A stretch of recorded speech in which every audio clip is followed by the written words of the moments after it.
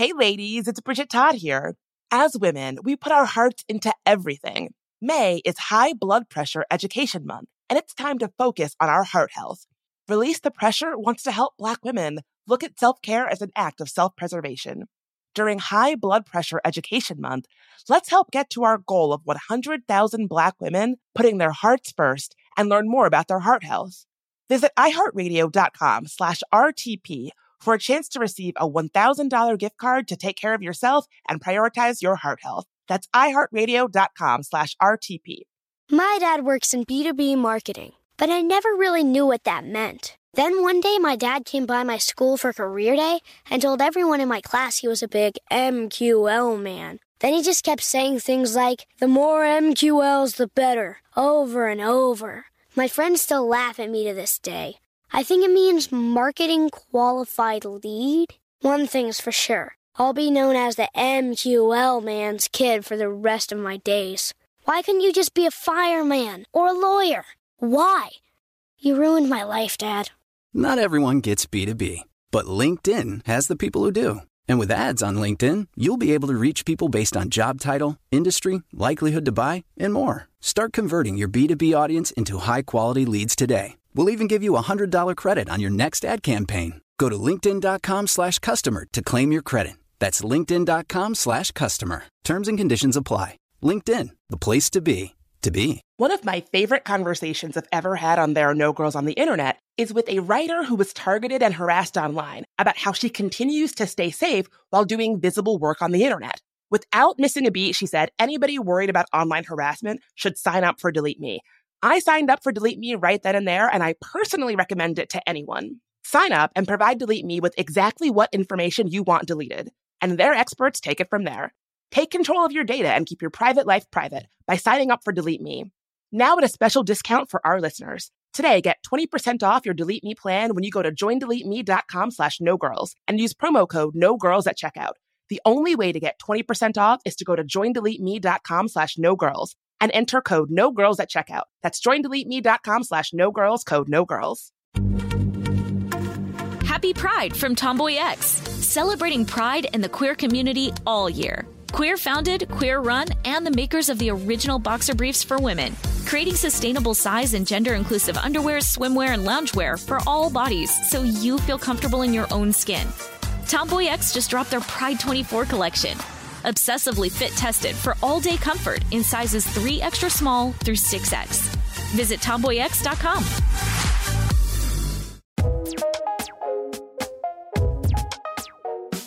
There Are No Girls on the Internet is a production of iHeartRadio and Unbossed Creative.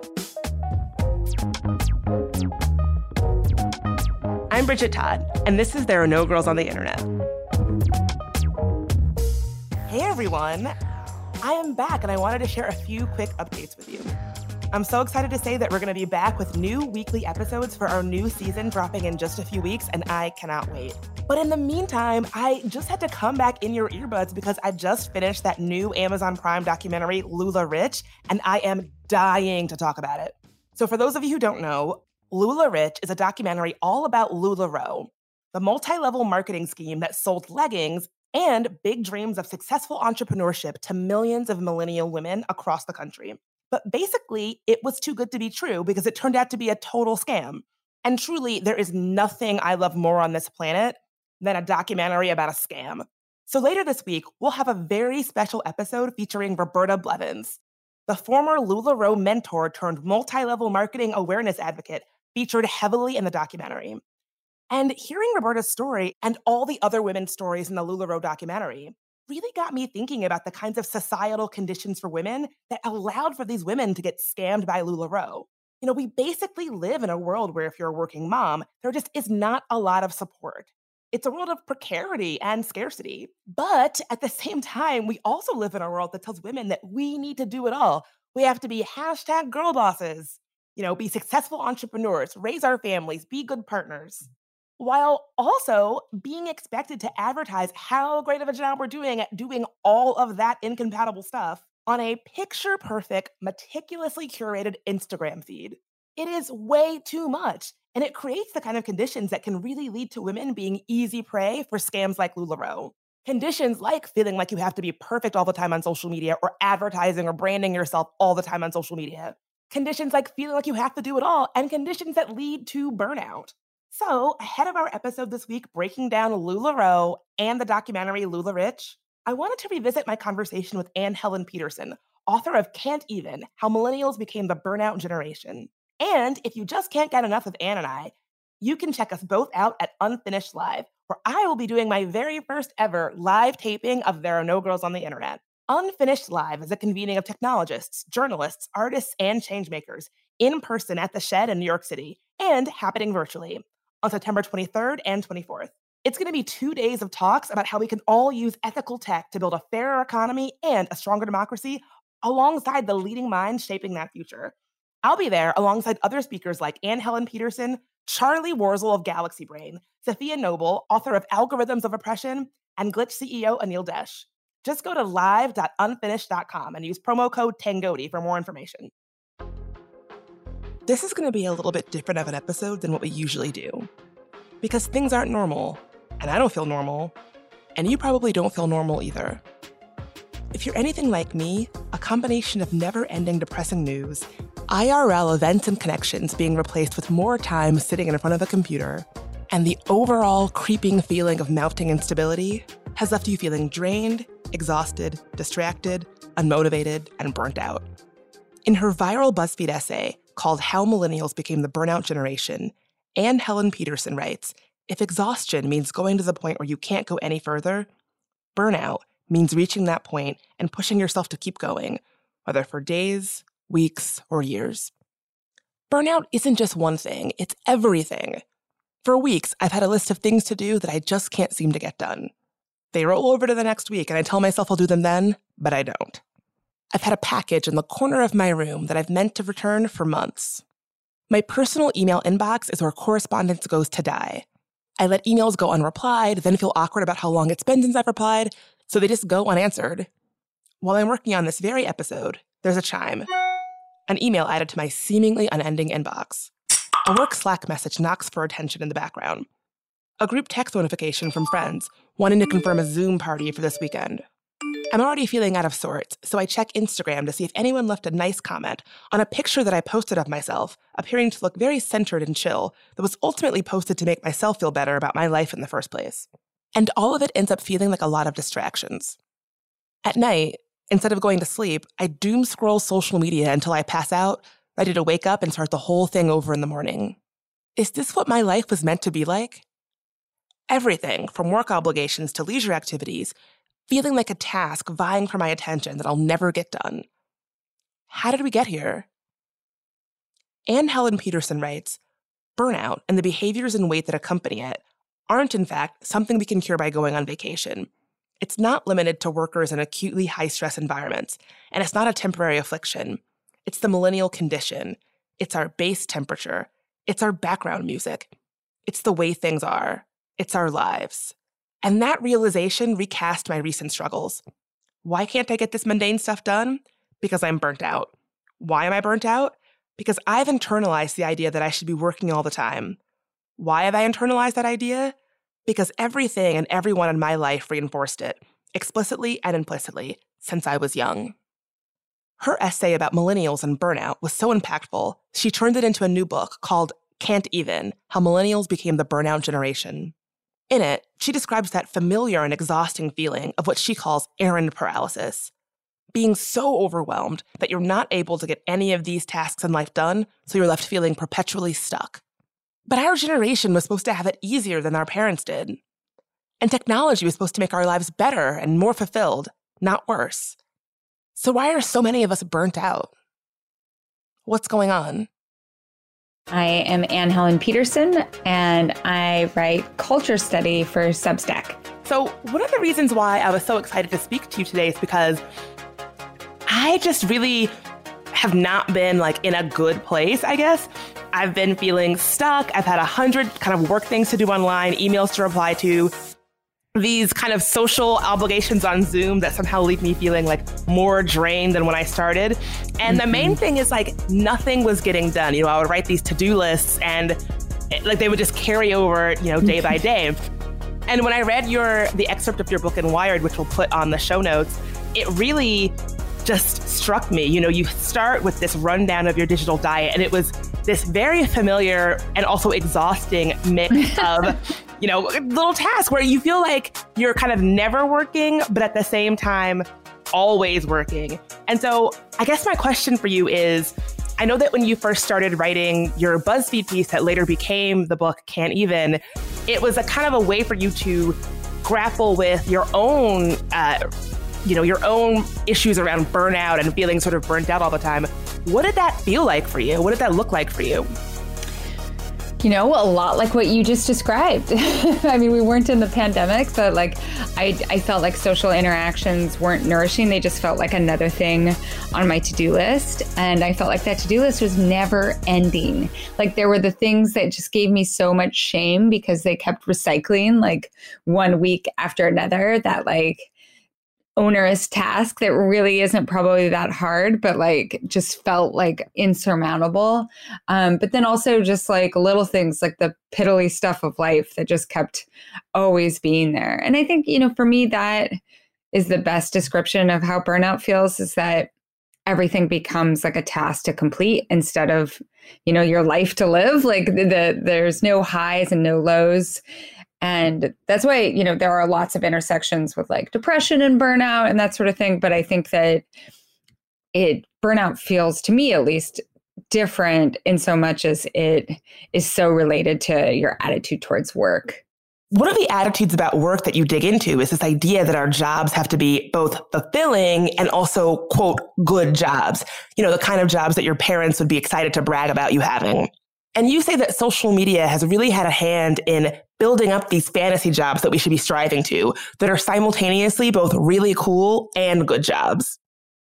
Yeah, I think that younger people have internalized this idea that like jobs should be cool, right? In some capacity, that whatever your job is, whether it's a passionate job or a job that is like, you know, on the outside, you're like, oh, I'm just like making deals and like having cool drinks after work. I don't know, like people having cool, it's hard to describe a cool job. You know it when you see it. And the way that a job becomes cool is oftentimes through our mediation of it through social media, right? So that's like everything from taking pictures of your equally cool job mates, like in your cool office space, to, you know, even just like taking a picture that describes like how meaningful and rewarding and fulfilling your work is. We are always representing our jobs as, I think, far more fulfilling and cool than they actually are. God, that really resonates with me. Something that you write about in your piece that I did not even really notice I was doing it until I read your piece, was the way that, so not only do we have to have our jobs look cool on social media, but we also have to sort of be constantly using social media to brand ourselves in a kind of way. And so even if you are not working, what you're posting on social media, you know, if you're a journalist, you want to use Twitter to show that you're with it, that you're smart, that you're reading good things, and that you're influencing others to read good things and have good takes. But that is actually work. And so it sort of creates this weird thing where your leisure time and your work time are kind of blended because you have to be branding yourself, even though that's not work that you're necessarily being paid for. We've kind of just blurred these lines of what is and isn't work, and that we're always sort of working, and it's fucking exhausting. Yes. Well, the way I think of it is that like work, the contemporary like feeling of work, like it just seeps into every corner of your life. And when we don't have very good boundaries about like the space between work and non-work, that makes it easier for it to slip into like, oh, I just woke up in the morning, I'm going to roll over and open up my phone and check my email right now at 6 a.m., right? Or I'm like feeding my kids and I'm just going to like casually scroll through my Slack messages.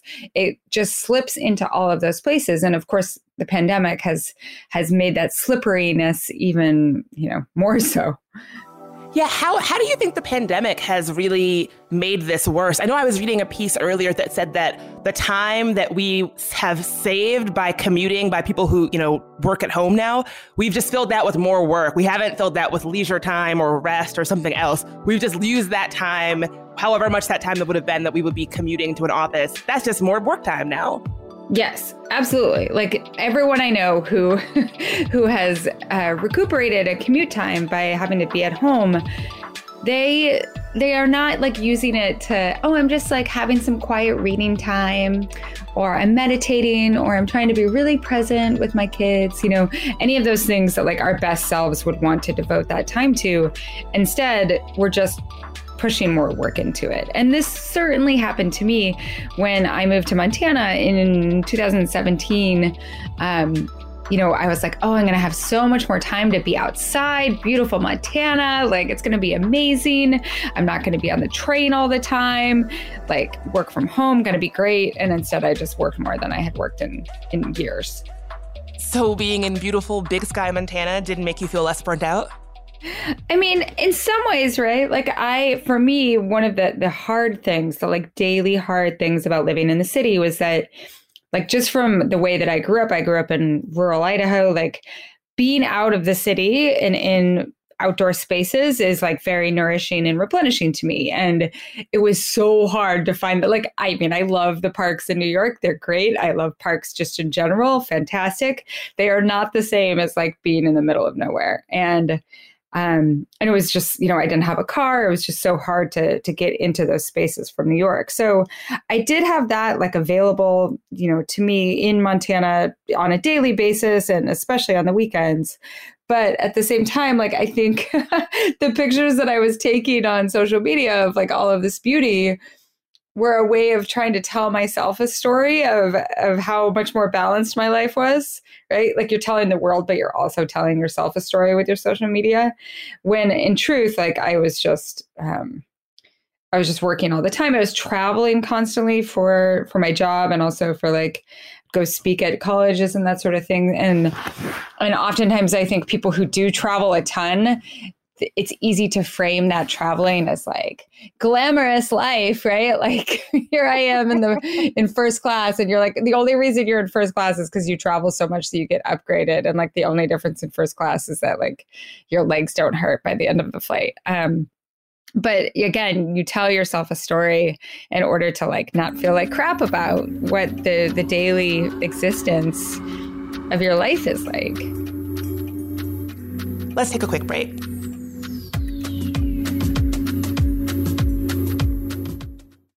Hey ladies, it's Bridget Todd here.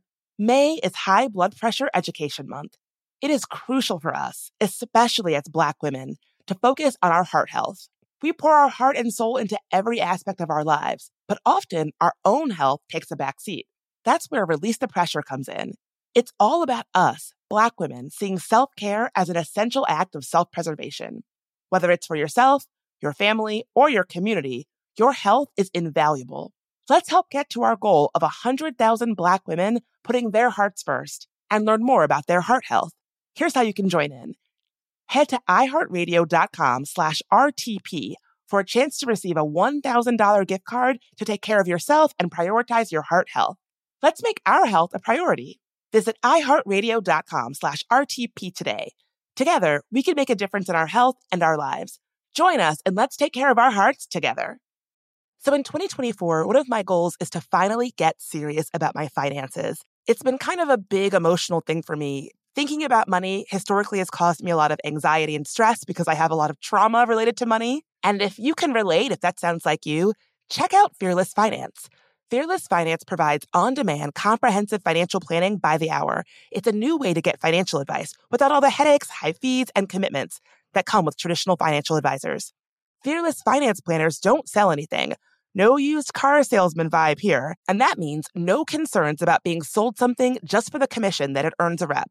Their planners meet you where you are on your financial journey. No judgment. Whether you're looking to buy a house, optimize your savings, or just want to make sure your finances are okay, they can answer your questions and help you achieve your goals. No question is too small. No problem is too big. Fearless Finance is making financial advice more affordable and accessible. You meet with your planner virtually, and they charge by the hour. Visit fearlessfinance.com today to get started. You can chat with a planner for free to make sure it's a good fit. And you'll get $50 off your first planning meeting when you use code GIRLS. Y'all know I love the internet, but a sad truth about it is that it can be a scary place, especially for women, people of color, and trans folks.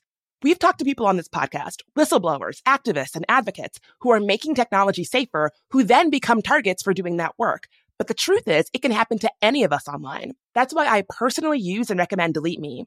Delete Me finds and removes any personal information you don't want online and makes sure it stays off. Sign up and provide Delete Me with exactly what information you want deleted, and their experts take it from there. Take control of your data and keep your private life private by signing up for Delete Me, now at a special discount for our listeners. Today, get 20% off your Delete Me plan when you go to joindeleteme.com/nogirls and use promo code NOGIRLS at checkout. The only way to get 20% off is to go to joindeleteme.com/nogirls and enter code NOGIRLS at checkout. That's joindeleteme.com/nogirls, code NOGIRLS. My dad works in B2B marketing, but I never really knew what that meant. Then one day my dad came by my school for career day and told everyone in my class he was a big MQL man. Then he just kept saying things like, the more MQLs, the better, over and over. My friends still laugh at me to this day. I think it means marketing qualified lead. One thing's for sure, I'll be known as the MQL man's kid for the rest of my days. Why couldn't you just be a fireman or a lawyer? Why? You ruined my life, Dad. Not everyone gets B2B, but LinkedIn has the people who do. And with ads on LinkedIn, you'll be able to reach people based on job title, industry, likelihood to buy, and more. Start converting your B2B audience into high-quality leads today. We'll even give you a $100 credit on your next ad campaign. Go to linkedin.com/customer to claim your credit. That's linkedin.com/customer. Terms and conditions apply. LinkedIn, the place to be, to be. And we're back. So yeah, you say part of the problem is that these digital technologies, from cell phones to Apple Watches, from Instagram to Slack, encourage our worst habits. They stymie our best laid plans for self-preservation. They ransack our free time. They make it increasingly impossible to do things that actually ground us. They turn our run in the woods into an opportunity for self-optimization. They're the neediest and most selfish entity in every interaction I have with others. They compel us to frame experiences as we are experiencing them, with future captions, and to conceive of travel as worthwhile only when documented for public consumption. And my God, that really, I mean, it's true. Sometimes I feel like I cannot have an experience if it is not filtered through social media. And that this sounds really fucked up, but that at times it's almost as if it's not on social media, did it even really happen? Like if I have a lovely experience in the woods or a lovely experience while camping or hiking, and I'm the only person who knows that it happened, did it even really happen? Yeah, absolutely. Right. And of course it happened, because what actually matters is how it made you feel. But I think we've gotten so distanced from that. Like the only way to know how it made us feel is how we're able to present it. And if you're like, oh, I didn't get any good photos of that, that's such like, it doesn't matter, right? What actually matters is the time that you spent with other people, the time you spent by yourself in like a beautiful space. But somehow for it to seem important, to seem like it was worth our time not working, we have to frame it in a certain way for public consumption. Right. And another thing that you write about that I really like is the way that we've kind of, our hobbies now need to be framed through that kind of framework. Like you write about how, when you started gardening as a hobby, if you couldn't make your garden look nice enough, quote unquote, nice enough for social media, it feels like you didn't really do it. And, I'm a podcaster. I mostly do it because that's a medium that I love, but I feel this pressure to sort of, be using the podcast or using the medium to sort of like pitch myself as a product instead of just like exploring a medium that I love. And I feel like we've gotten to a place where even the things that we're meant to be doing for leisure are kind of viewed through this lens of either A, having them be some sort of side hustle because you can't just, do something to do it. It has to be a business entity. Or B, that we're doing it only to be consumed by others on social media. And it really, it kind of robs us of this opportunity for actual reflective leisure time. Yeah, totally. I think for reflective leisure time, which, I oftentimes, there's like different kinds of leisure and everyone has to know what is nourishing for them. And some of us, like, we've forgotten, right? Like we've spent so much time mediating it that you're like, what do I actually like? Right? Like if you're only doing it for yourself, what do you want to do? And that's hard to recover, I think. And then it robs you of, reflection just in terms of like change, I've thought a lot about some of the frustration that people have about what to post about Black Lives Matter, right? Like, okay, so the black square is wrong, but what should I post? Is this being too much? Is this not being enough? Like, if I'm a Black person, do people look to me to like figure out what I'm posting? And are they like weirded out if I'm not posting? There's just so much compulsion instead of people actually trying to figure out what would it actually look like to be an ally, right? Yeah, it's funny that you mentioned this. I felt so much, I don't want to say anxiety. I felt so much something. Let's just use the word tension, even though that doesn't even feel like the right word. In the moment that we had around Black Lives Matter and racial reckoning, with people asking me like, oh, I posted this, do you think it's right? And then B, the feeling of being sort of like looked to for, a model of what people should or shouldn't be posting. I felt so much sort of tension and anxiety around that opening Instagram or opening my social media, it added this, for an already fraught moment for me as a Black woman, it added this extra level of just tension and anxiety that I really couldn't navigate, to the point where I was just like, I'm not going to engage with this online. Like I will use the platforms that I feel comfortable using, but I can't show up like this online. It's just too draining. Yes. Like you're trying to deal with like what's actually happening in the world. And then you have to deal with like the secondary annoyances. Like, even if you're not intending to like sign on and be annoyed, like there is just things that people are going to be doing that are like going to be, like you said, tension. Like it's going to create this tension that you don't actually need. Did you feel like not signing it? Did you feel like you were missing something, or did it feel good? That's a great question. It felt good only when I told myself that I wasn't going to care what people thought on social media. Like I knew what I was doing. Like in my day job, I work for a feminist organization that was very much involved in, a lot of the movement for Black Lives stuff. So I know that I was like doing the work there. I know that I was showing up at protests and like helping where I could. I also, going out physically for protests was a little bit tough for me because I'm immunocompromised. And so that was the whole thing. And so once I told myself, I know in my real life where I stand and what I'm doing.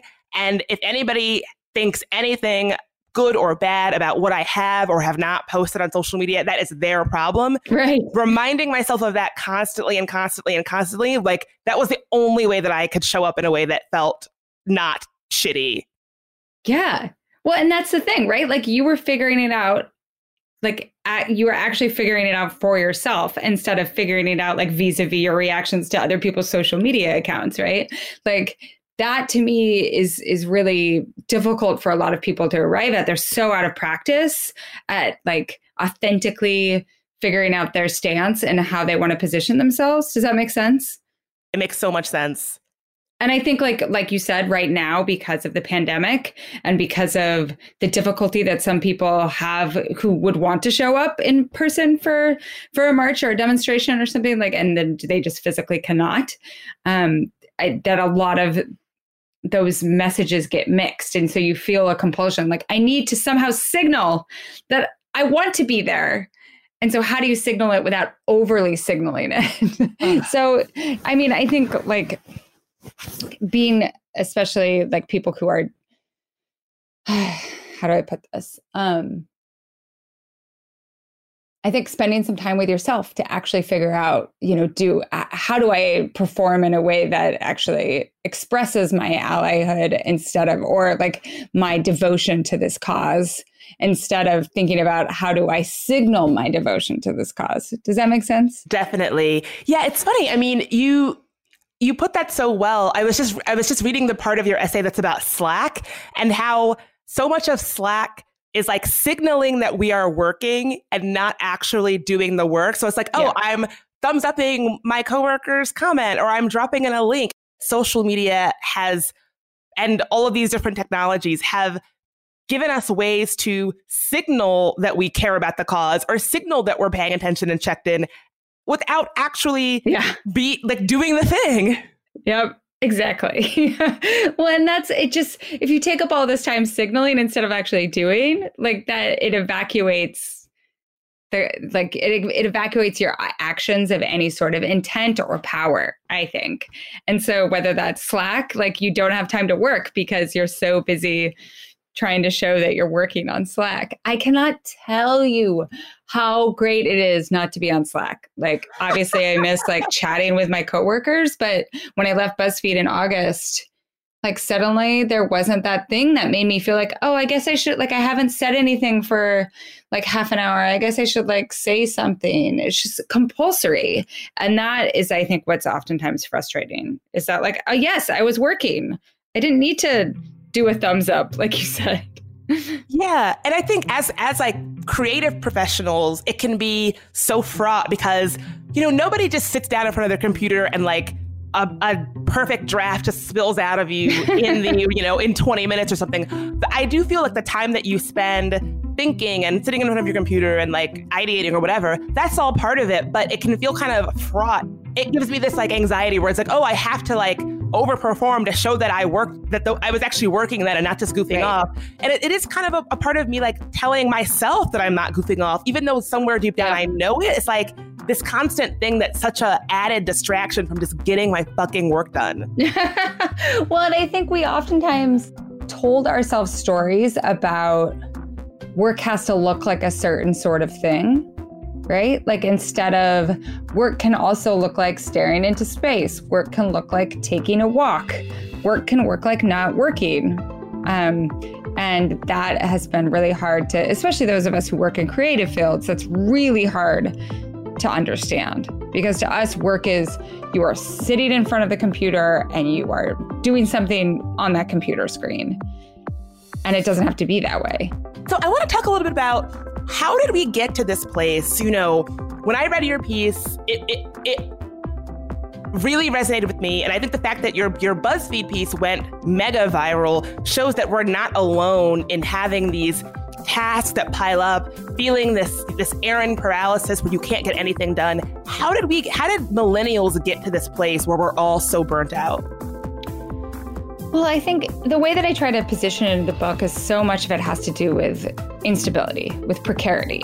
And so that's what bonds people who are, working 3 different gig jobs right now and people who are ostensibly middle class but are super over indebted, both in terms of student debt and consumer debt, and still really struggling to figure out like, how am I going to cover rent next month? Or how am I going to find childcare next month? And the difference, of course, is that middle class people can oftentimes throw money at a problem and do have some sort of a safety net, either in terms of family bonds, like they can, you can always move back into that basement, and not everyone has that. But still, what we're trying to do is keep treading water. And so the energy required to keep treading water, oftentimes that means like feeling like you have to work all the time. That means taking your leisure time and optimizing it or monetizing it in some way. And that also means throwing a lot of time at parenting because you're trying to reproduce your own semblance of stability for the next generation. Yeah, it's funny. I know that you've written about the ways that parenting has a lot to do with millennial burnout. And something I found so interesting is how this cuts across race and class lines. It just looks differently for different people depending on their background and situations. I know for me, we grew up pretty comfortably, but my mom was the first person in her family to go to college. We grew up in a Black Southern family. And for them, they were like, we want our kids to not, quote unquote, become statistics. Mm-hmm. And the way to achieve that is through college and a stable job. And so the same way that upper middle class white parent who is interested in their kid going to an Ivy League college, it's sort of the same, even though the cultural and racial, reasonings for getting there are different. It's sort of the same thing where this parenting then sets kids up for this idea that like the most important thing is getting a stable job, going to college, that pathway. And it really can lead to kids being raised almost as little adults. Yeah, totally. And a lot of that is motivated. And I try to do this a bit in the book. It is, as you said, like it's motivated by not wanting your kids to take a step back from where you've gone, right? And our parents' generation a lot of them had reached that middle class stability, some semblance of that middle class stability, sometimes for the first time in their family's history. And sometimes that was through going to college and getting a job after that. And sometimes it was through like getting a good union job and having stability that way. And so the goal is, okay, well, I don't want my kids to fall back from where I've come. And so you try to imprint all of these strategies for success and stability. And sometimes too, and this, I found this in my interviews, like sometimes people's parents didn't give a shit, right? Like they were like, whatever, you'll figure it out. But the kids themselves really picked up through osmosis, from their peers, from their peers' parents, from their teachers, that was the only way, that they had to turn themselves into a walking resume, even if their parents didn't care. Yeah, I definitely feel that this is reinforced both explicitly and implicitly. Like we're just told that this is how you're meant to live life. Like your job is meant to be your everything. Your identity should be this job, and you should be working 24/7. When you're not working, you should be feeling guilty about not working, or turn whatever, if you like enjoy cooking on the weekends, that should be a business or an Instagram page or something that you can never just not be. You should never be not optimized for working or something that looks like working. Yeah. And think about that though. Like, what was it? My mom would make bread on the weekends, but she wasn't like, oh, I need to try to like hustle on the side to like make a couple extra dollars. And what it was is that like they were able to, pay off my dad's student loans. Like they were able to buy a house in North Idaho. Like they weren't struggling constantly to cover the costs of raising a family. Whereas because of incredible increases in the cost of living, the cost of childcare, the cost of healthcare, so many families that have like dual income streams are still struggling and are like, okay, I got to make an extra $50 every weekend by making bread. Yeah, that's something that I think you do a nice job of illustrating, is how in our generation, millennials and older millennials, like a lot of us graduated into the Great Recession, the dot-com burst, now the instability of COVID. I feel like so many of us, we have never had the luxury of making choices about our life based on security. Like every professional choice I've made has been based on scarcity. It's been based on my back is against the wall. Some calamity is happening that's completely out of my control, and I have to make my professional choices based on this scarcity. And we have no idea sort of what it looks like to be making a life at a time of stability. I can't even really like grasp that. No, it's so true. And I think like, especially people who work in more creative fields, like there is this expectation too that like the company you work for is going to fold. Like, you're not going to have any sort of stable job. Like you can't expect a job to endure in the way that a lot of our parents like started one job and stayed at that job for many decades. Or like my grandfather worked at one company his entire life. Right. And I think that overarching precarity, so much of it, it comes from entering into the economy as adults during the first Great Recession. And then also just like expecting the other shoe to drop. Like most millennials I know are not surprised by the pandemic. They're like, we were just waiting for everything to collapse. And to me, that shows a psychology that is conditioned towards precarity, right? Is conditioned towards never feeling like you have a stability. And what that does, I think, over the course of, many millions of people over the course of a generation, and I think it's going to affect Gen Z as well, is it makes it hard to be confident, to experiment, to take risks. Like when people talk about what having a universal basic income does, or even having health insurance that's not tied to employment, is what it does is it allows you to make decisions that make life easier for you, right? That make it so that you can find a job that doesn't feel shitty and exploitative. It allows you to go back to school if you want to. There are all sorts of things that having even just that modicum of stability permits for people. And we are so deeply unfamiliar with that. So how do we get to a place where instability is not the internalized norm for an entire generation? I mean, create a lot more social safety nets. So the big thing that's changed between our parents' and grandparents' generation and now is that so many of those social safety nets have been eroded. And I'm talking about like, pretty basic things like the fact that we have legislators have just largely defunded so much funding for public education. And so like, because you have so much student debt, that makes it harder to, if you lose a job, you're like, well, going to default on these loans, right? But then also just thinking about things like funding for some funding that has never existed, but funding for things like universal pre-K or even before pre-K, mandatory paternity leave, universal health care, like things that are not alien to most developed countries across the world. Like these are things that actually make life feel like you're not conditioned to precarity.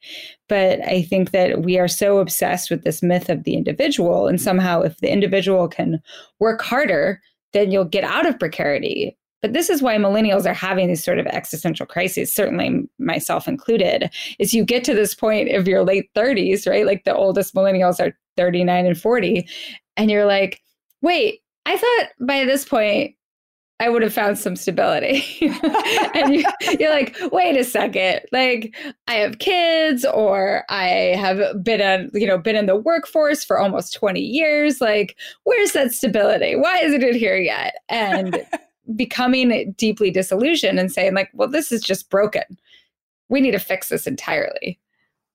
Oh my gosh. It's like I go back and watch these movies that I loved in the 90s when I watched them when I was young, and all of the main characters, they'd be like 25 and having some like fantastic job or like having a lot of existential dread by the fact that they're not, that they're turning 28 and they don't have their life together. And here I am in my like mid 30s thinking like, oh, we thought we were going to have stable jobs, stable partners, own houses by the time we were like 25. Like that was the framework we were working with. What is the one? Isn't it like My Best Friend's Wedding? They're like 20, they're like in their 20s. Yes. Oh, so funny. So funny. Oh, goodness. More after a quick break.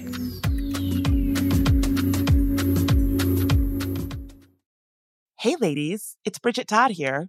May is High Blood Pressure Education Month. It is crucial for us, especially as Black women, to focus on our heart health. We pour our heart and soul into every aspect of our lives, but often our own health takes a back seat. That's where Release the Pressure comes in. It's all about us, Black women, seeing self-care as an essential act of self-preservation. Whether it's for yourself, your family, or your community, your health is invaluable. Let's help get to our goal of 100,000 Black women putting their hearts first and learn more about their heart health. Here's how you can join in. Head to iHeartRadio.com/RTP for a chance to receive a $1,000 gift card to take care of yourself and prioritize your heart health. Let's make our health a priority. Visit iHeartRadio.com/RTP today. Together, we can make a difference in our health and our lives. Join us and let's take care of our hearts together. So in 2024, one of my goals is to finally get serious about my finances. It's been kind of a big emotional thing for me. Thinking about money historically has caused me a lot of anxiety and stress because I have a lot of trauma related to money. And if you can relate, if that sounds like you, check out Fearless Finance. Fearless Finance provides on-demand, comprehensive financial planning by the hour. It's a new way to get financial advice without all the headaches, high fees, and commitments that come with traditional financial advisors. Fearless Finance planners don't sell anything. No used car salesman vibe here. And that means no concerns about being sold something just for the commission that it earns a rep. Their planners meet you where you are on your financial journey. No judgment. Whether you're looking to buy a house, optimize your savings, or just want to make sure your finances are okay, they can answer your questions and help you achieve your goals. No question is too small, no problem is too big. Fearless Finance is making financial advice more affordable and accessible. You meet with your planner virtually, and they charge by the hour. Visit fearlessfinance.com today to get started. You can chat with a planner for free to make sure it's a good fit. And you'll get $50 off your first planning meeting when you use code GIRLS. Happy Pride from Tomboy X, celebrating pride in the queer community all year. Queer founded, Queer run, and the makers of the original boxer briefs for women, creating sustainable size and gender inclusive underwear, swimwear, and loungewear for all bodies so you feel comfortable in your own skin. Tomboy X just dropped their Pride 24 collection. Obsessively fit tested for all day comfort in sizes 3 extra small through 6X. Visit tomboyx.com. When you drive a vehicle so reliable it's backed by a 10-year, 100,000-mile limited warranty, you stop thinking about what you can't do and start doing what you never thought possible. Visit your local Kia dealer today to see what you're capable of in a vehicle that inspires confidence around every corner. Kia, movement that inspires. Call 800-333-4KIA for details. Always drive safely. Limited inventory available. Warranties include 10-year, 100,000-mile powertrain and 5-year, 60,000-mile basic. Warranties are limited. See retailer for details. Let's get right back to it. The millennial generation is one of the first generations where it's not a given that we'll have things better than our parents had it. And yet there was this attitude where millennials were all lazy or entitled little brats who were all whiners. How do we combat those attitudes? Well, I do think that the messaging has kind of shifted. And part of that is, of course, that millennials are now like at the helm at a lot of different publications. But just the idea that like millennials have kind of been screwed is becoming more popular, I think. But then at the same time, I think a lot of it has to do, or the way that we can change minds about this is actually having conversations with people who are, you know, our relatives, who are our peer, like people who are older than us that we can actually feel like we can have a real conversation with about, like, tell me about what it was like when you had worked your way through college, which is always the common refrain, right? Which is like, I don't know why you took out all the student debt. I managed to work my way through college. And you're like, okay, so how much did you make a semester? How many hours did you work? And then you're like, and here's how many hours someone would have to work in order to work their way through a state college today, right? And those things don't add up, but sometimes you need to sit someone down and be like, here is how things have substantively changed. And like, you can do it without turning it into like a math lecture, but you can be like, here's how the cost of living hasn't changed, right? Like, or like our raises haven't been accompanied by changes for cost of living or even inflation, that sort of thing. But, you know, one of the things that I tried to do a little bit was create a little bit of empathy by being like, you know, boomers were burnt out in some capacity too, because they had grown up in this time of unprecedented economic stability. And then as they entered the job market in the 1970s, they experienced those first waves of precarity and were responding to them. And so, like, if anything, you know, part of the reason boomers and millennials have such a difficult relationship is because I think we are pretty similar in a lot of foundational ways. I think that's a good point. I think having it come down to empathy and having real conversations about what things looked like, because I don't know, I think about folks who are, you know, the generation below, you know, after me, and I want them to know we had a hard time. I don't want them to feel as if, I want them to know that if they are struggling to figure it out, that we also struggled to figure it out. I don't want them to feel like they're alone or that they're a whiner or that they're, you know, they have some sort of individual failing if they can't figure it out, because I do think every generation has their issues with that. Totally. Well, and I'm seeing, you know, two different kind of discourses come out of Gen Z. And one of them is like, you guys were sold a false bill of goods. We're going to reject that bill of goods, right? It's like, we actually think you can like have a different sort of life, that college maybe isn't the most important thing in the world, that we can do something about climate change, that, you know, everything isn't intractable. So, and I'm always heartened by that posture.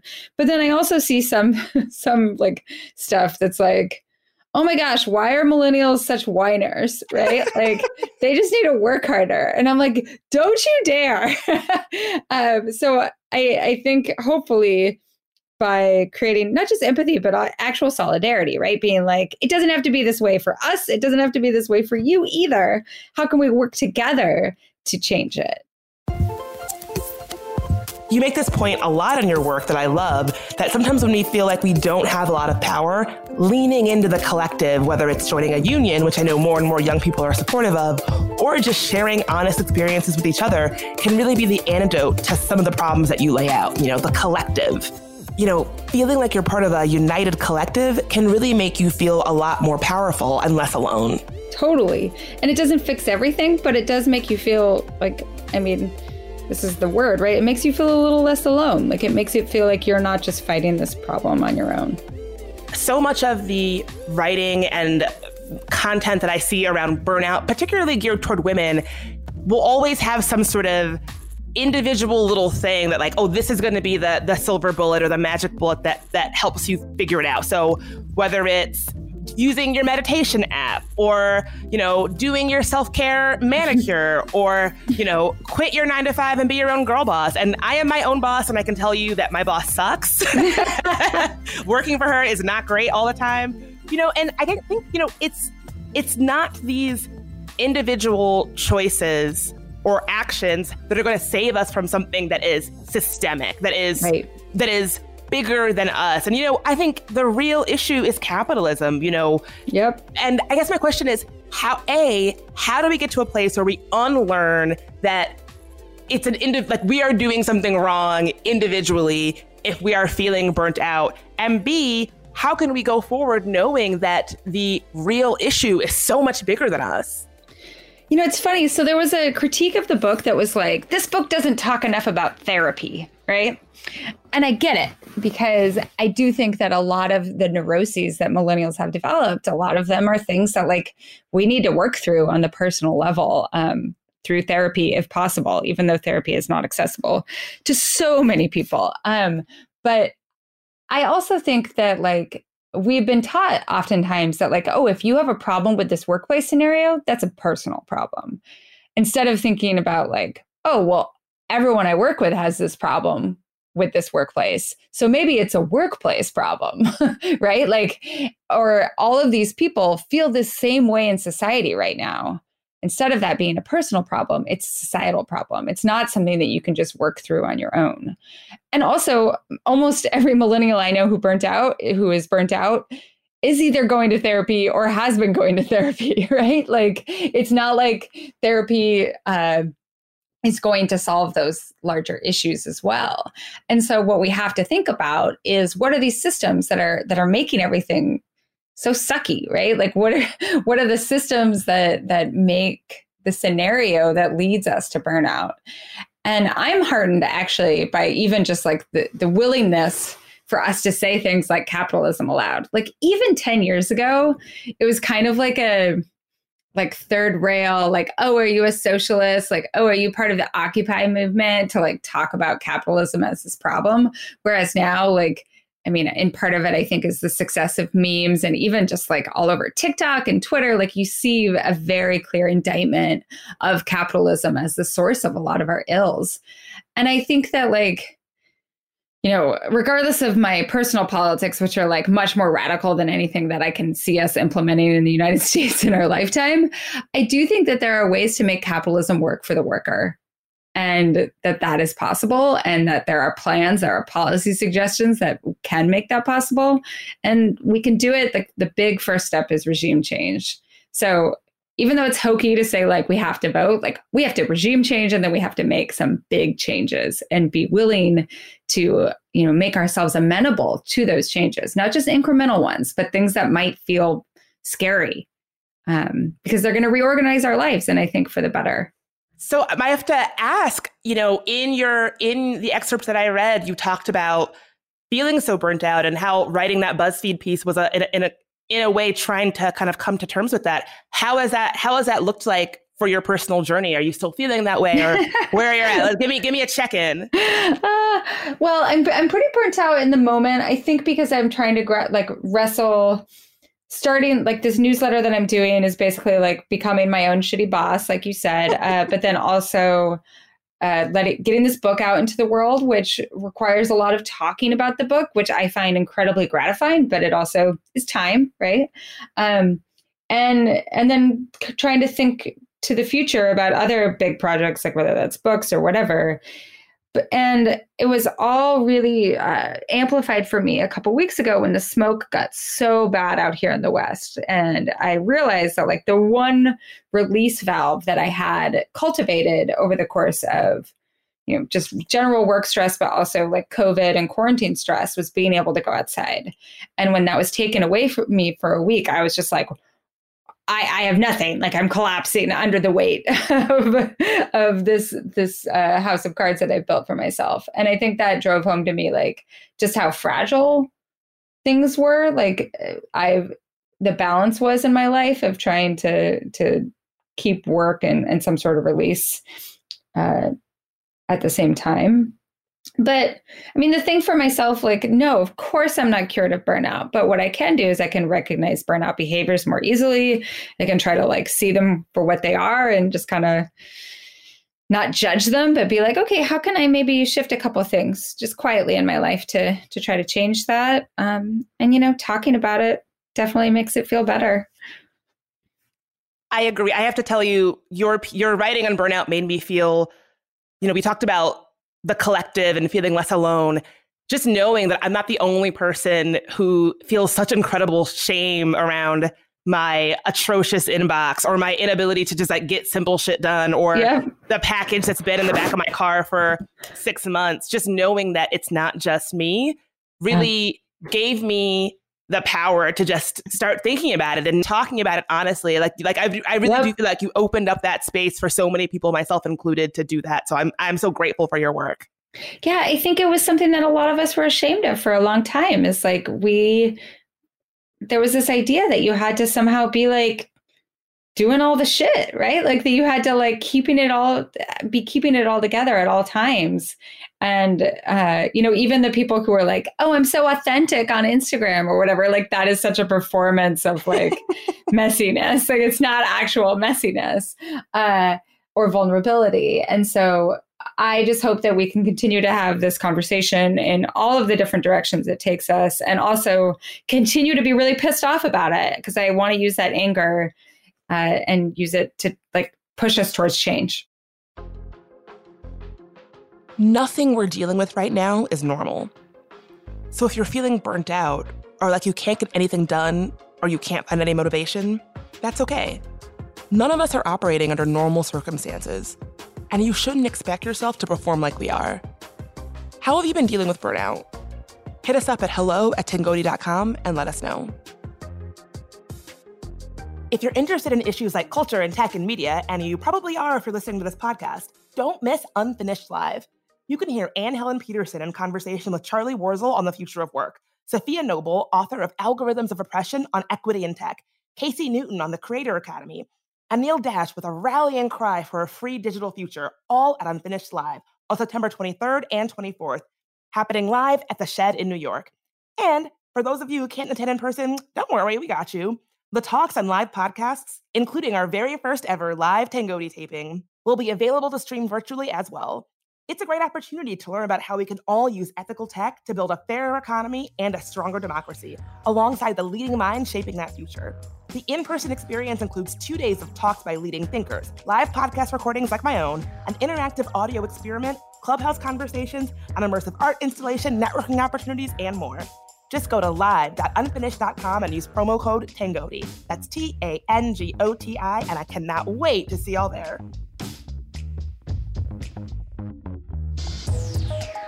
Got a story about an interesting thing in tech, or just want to say hi?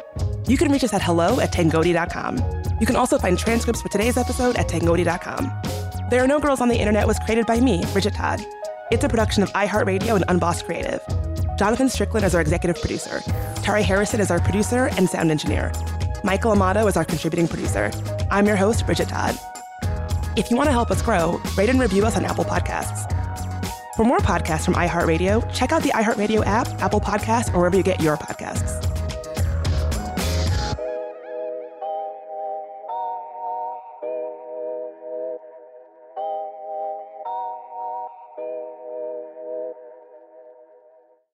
Hey ladies, it's Bridget Todd here. As women, we put our hearts into everything. May is High Blood Pressure Education Month, and it's time to focus on our heart health. Release the Pressure wants to help Black women look at self-care as an act of self-preservation. During High Blood Pressure Education Month, let's help get to our goal of 100,000 Black women putting their hearts first and learn more about their heart health. Visit iHeartRadio.com/RTP for a chance to receive a $1,000 gift card to take care of yourself and prioritize your heart health. That's iHeartRadio.com/RTP. Happy Pride from Tomboy X, celebrating pride and the queer community all year. Queer founded, queer run, and the makers of the original boxer briefs for women, creating sustainable size and gender inclusive underwear, swimwear, and loungewear for all bodies so you feel comfortable in your own skin. Tomboy X just dropped their Pride 24 collection. Obsessively fit tested for all day comfort in sizes 3 extra small through 6X. Visit tomboyx.com. It's brand new, Season 2. I'm Marissa Thalberg. And I'm Stephen Wolf Pereira. And we're excited to be back having bigger, bolder, and always real conversations. Straight from the C-suite front lines of marketing, media, and more. We have great friends joining from people you may know, like Vilmer Valderrama and Bobby Burke. And people you'll want to know. So grab a coffee or, hey, even an Aperol Spritz and come join us on America's #1 podcast network, iHeart. Listen to Brand New on the iHeart Radio app, Apple Podcasts, or wherever you get your podcasts. Delve into the visceral world of hip-hop with the Gangsta Chronicles, hosted by MC Gate and Big Steel. Every Thursday, a podcast that aims to unravel the intricate tapestry of one of music's most influential and misunderstood subgenres, gangsta rap. Let's go. Gangsta Chronicles unpacks the evolution of this uniquely American art form, offering listeners a comprehensive understanding of the significance this genre holds. Listen to the Gangsta Chronicles on the Black Effect Podcast Network, iHeartRadio app, or wherever you get your podcasts.